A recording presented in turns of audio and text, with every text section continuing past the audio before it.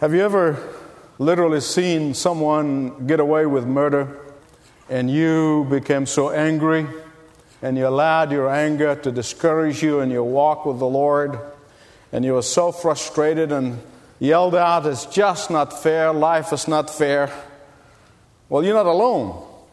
Have any of you seen a situation where you looked at a person who is less than honest in his or her business dealings, and yet they seemingly are very successful in everything they do, and yet you, as an honest person, honest as the daylight, somehow facing financial reversal, and then you kind of say to yourself in anger and in frustration, honesty doesn't pay.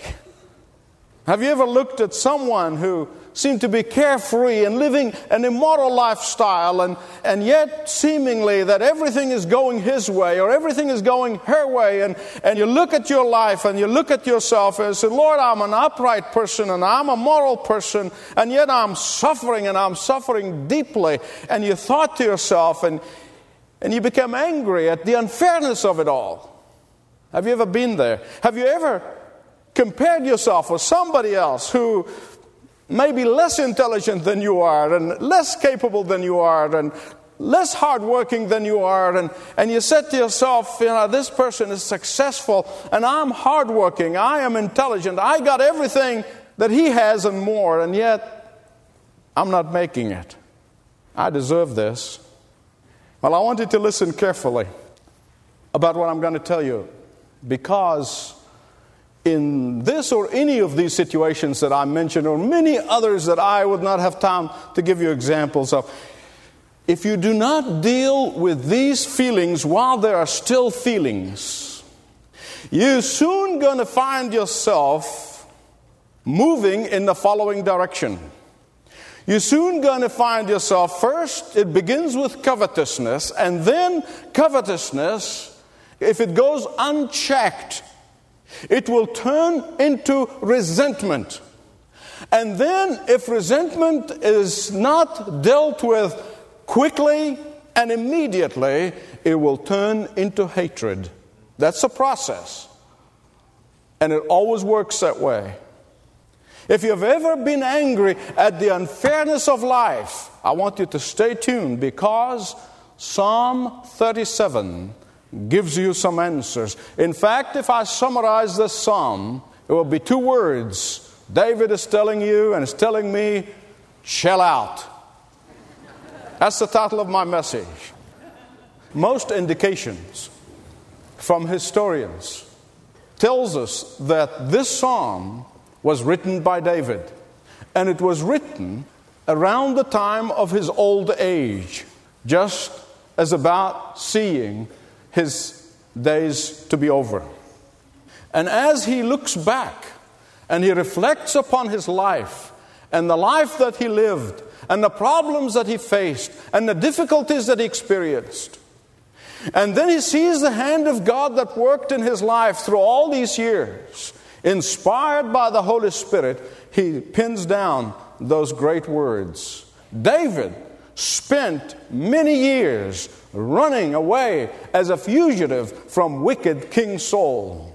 And during that time, no doubt, David has thought, at least if it's not verbalized, many times no doubt said to the Lord, "Lord, how come this wicked king who is pursuing me for no reason whatsoever can live in the luxury of the king's palace?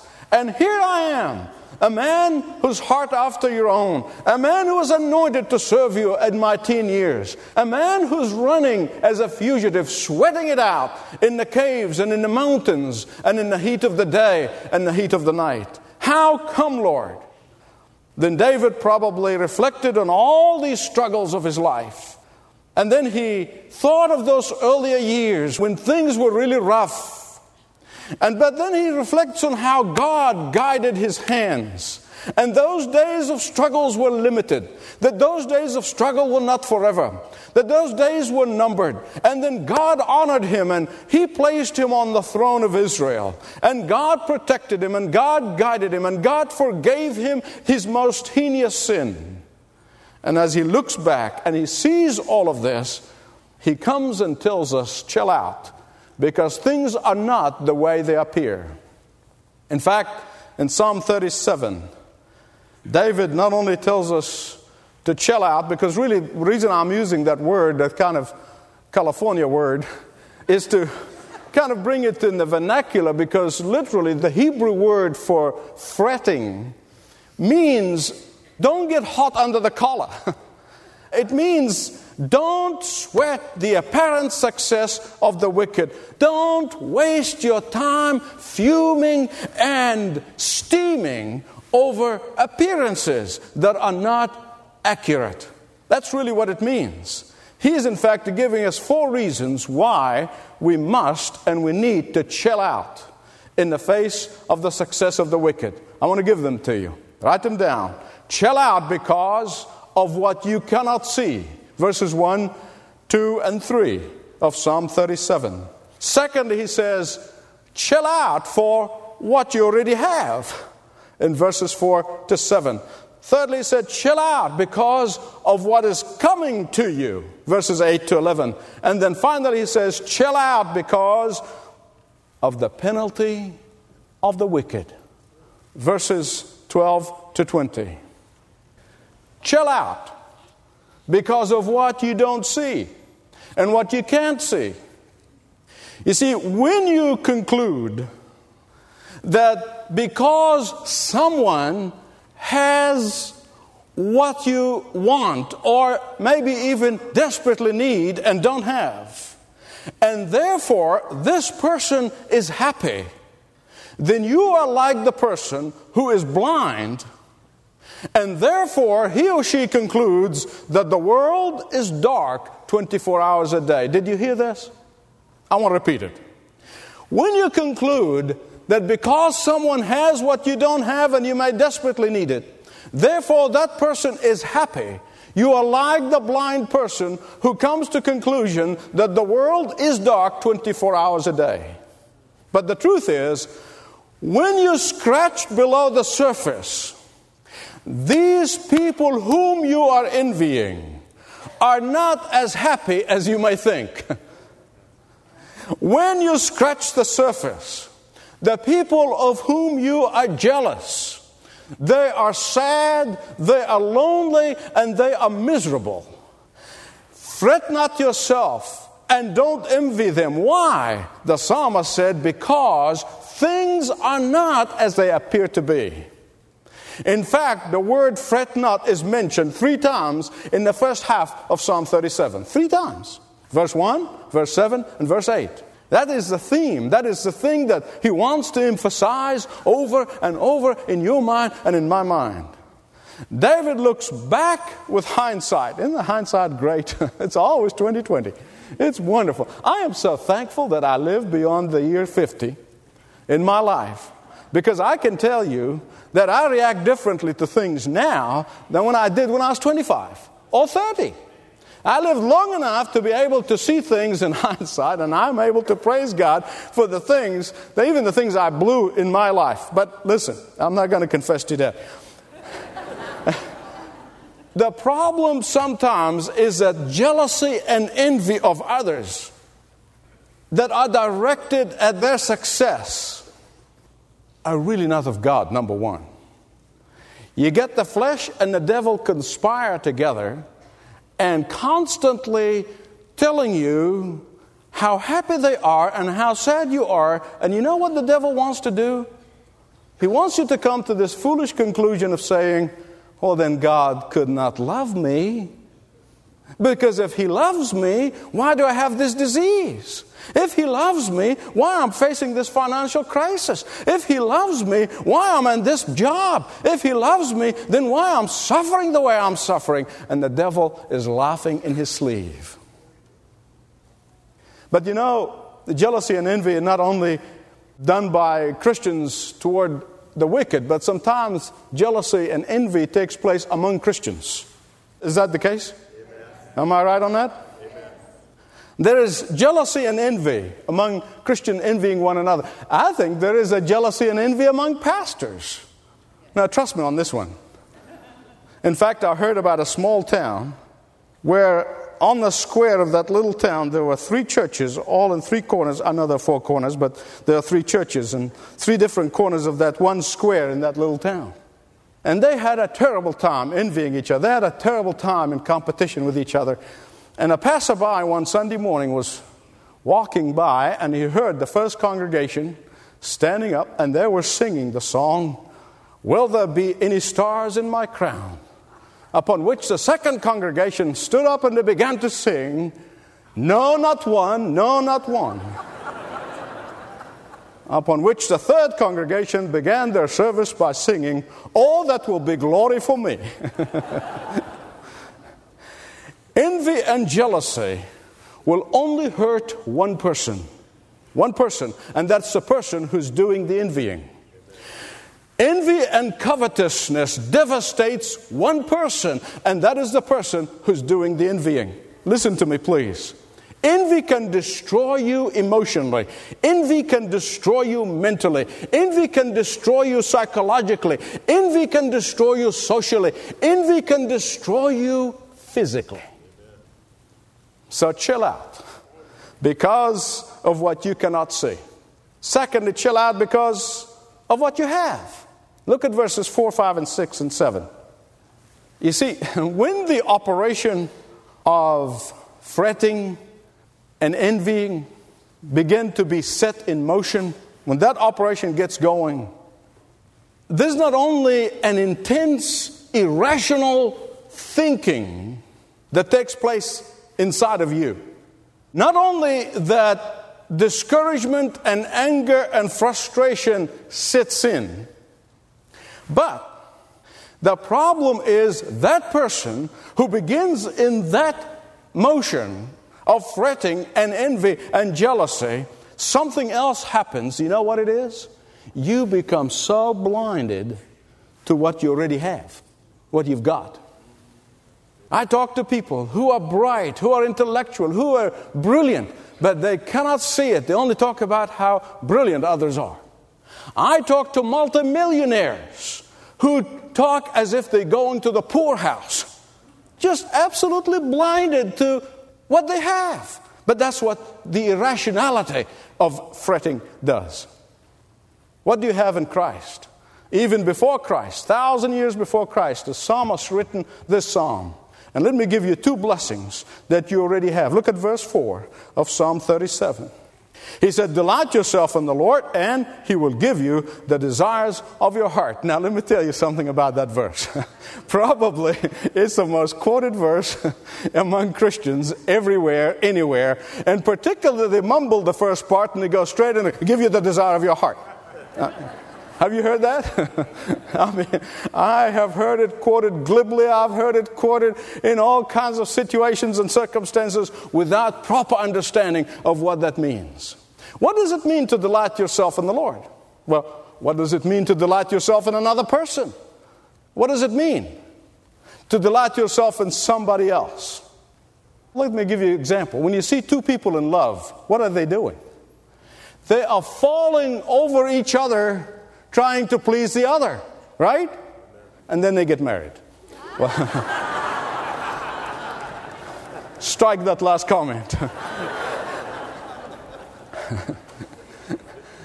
But listen, when you delight yourself in the Lord, it means that I want to do what He wants to do. It means that I want to go where He wants to go. It means that I want to do what is pleasing to Him, that are going to bring joy and delight to His heart. That's what it means to delight yourself in the Lord. So, if my desire is His desire, if my delight is His delight, if my delight is what is pleasing to Him, then He will grant me the desire of my heart, which is the desire of His heart to begin with. Right? Beloved, I want to tell you something. This is a love relationship which the unbeliever can never understand. It is a love relationship with the Lord that the ungodly can never comprehend, can never know, until he or she falls in love with the one who has fallen in love with you. But not only there is a blessing in delighting yourself in the Lord. Something that you have is yours right now. That's what you've got. But there's a second blessing. Blessing number 2, verses 5 and 6. He said, commit your way to the Lord, trust in Him, and He will act. He will bring forth your vindication as the light and your right as the noonday. You may be feeling right now that you are not getting your just reward. You may be feeling right now that you have been passed over. You may be feeling right now that you have been given a raw deal. You may be feeling right now that you are suffering injustice and unfairness. You may be feeling right now that nice guys finish last. You may be feeling right now that you are carrying a burden that maybe belonged to a dozen people on the back of your shoulder, and you're walking around with that huge fridge on your back. Yet you have something that those whom you perceive as having it easy do not have. Do you know what it is? Do you know what it is? It's right here in the text.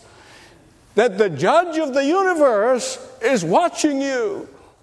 That the judge of the universe is going to make sure that you're to be openly vindicated. He's going to make sure that you're going to be publicly exonerated. He's going to make sure that you are clearly justified. He's going to make sure that you are generously rewarded. He's going to make sure that you are lavishly blessed. Now, amen belongs here. Amen. Chill out because of what you cannot see. Chill out because of what you already have. Thirdly, he says, chill out because what is coming to you. Look at verses 8 to 11. You're not only going to be vindicated, and you have God's word on that. You're not only going to be exonerated, and you have God's word on that. You're not only going to be justified, but you are going to inherit the earth. Here's what it says. Those whom you may be envying will go up in a puff of smoke. But not you. You're going to have it all. I know it's hard. Listen, I live in flesh and blood. Somebody's saying, what does he know about my problems? He's a big-time preacher.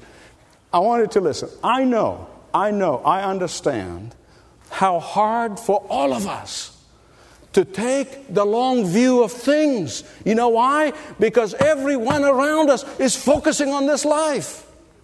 I know how hard it is to buck the system and to swim upstream when everybody else swimming with the stream, when everybody's going along to get along. I know how hard it is for us to see beyond what is seen. I know because this life's problems often tries to consume us. Life's cares often preoccupies our own thinking. Life's desires often hampers our vision of God. Life's perplexity often grabs our attention most of the time. Life's demands are often threatened to even drown us. I know that.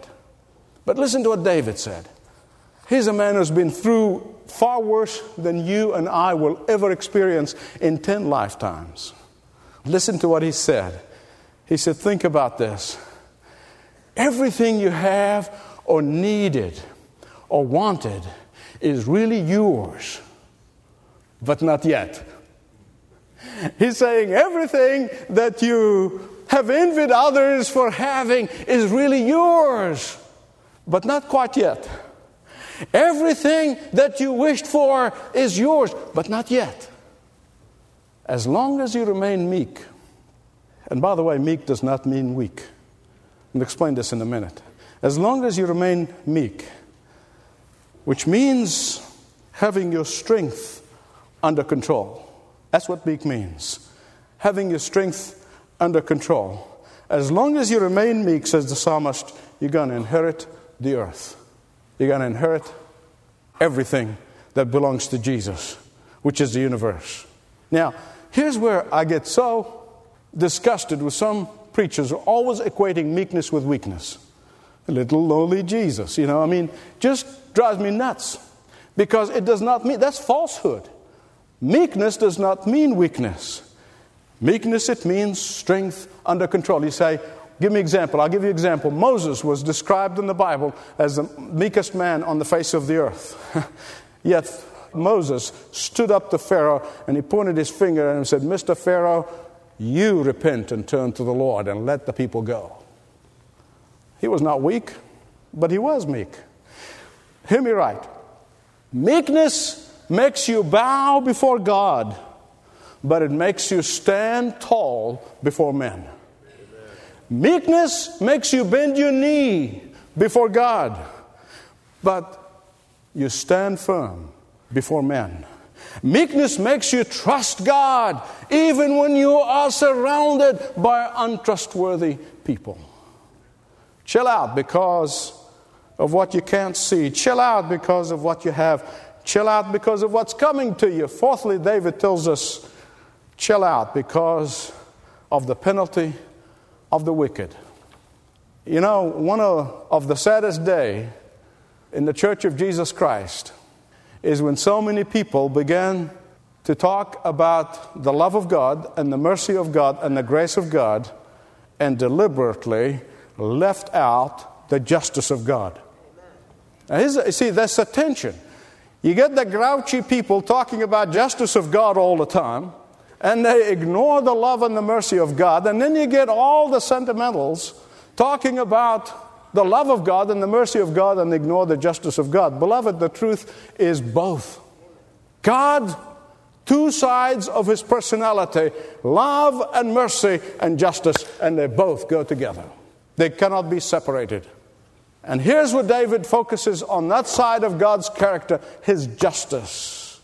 And he says that if you see what God sees, you would not waste a minute of your life fretting, fuming, and steaming over the apparent success of the wicked. If you can see what God sees, like God, you would laugh. This, by the way, is the laugh of scorn. You would laugh at your own silly waste of energy over the situation. You would laugh over the foolishness of the wicked. You would laugh over the cruel joke that Satan plays both on them and you. I want to illustrate that. Have you ever overreacted at some information that was given to you, and only a few days later you discover that the information you got was totally false? Let me ask you, how do you feel about that? I've been there.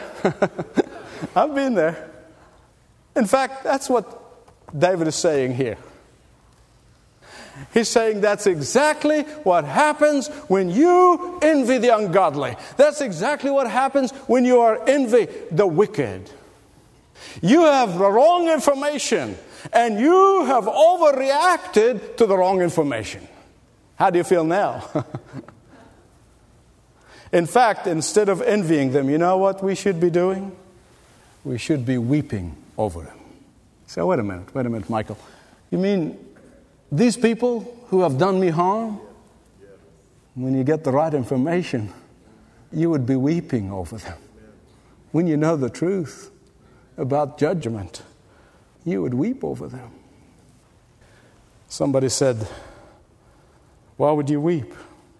I say, because of the dreadful end, because of their coming judgment, because of their coming suffering.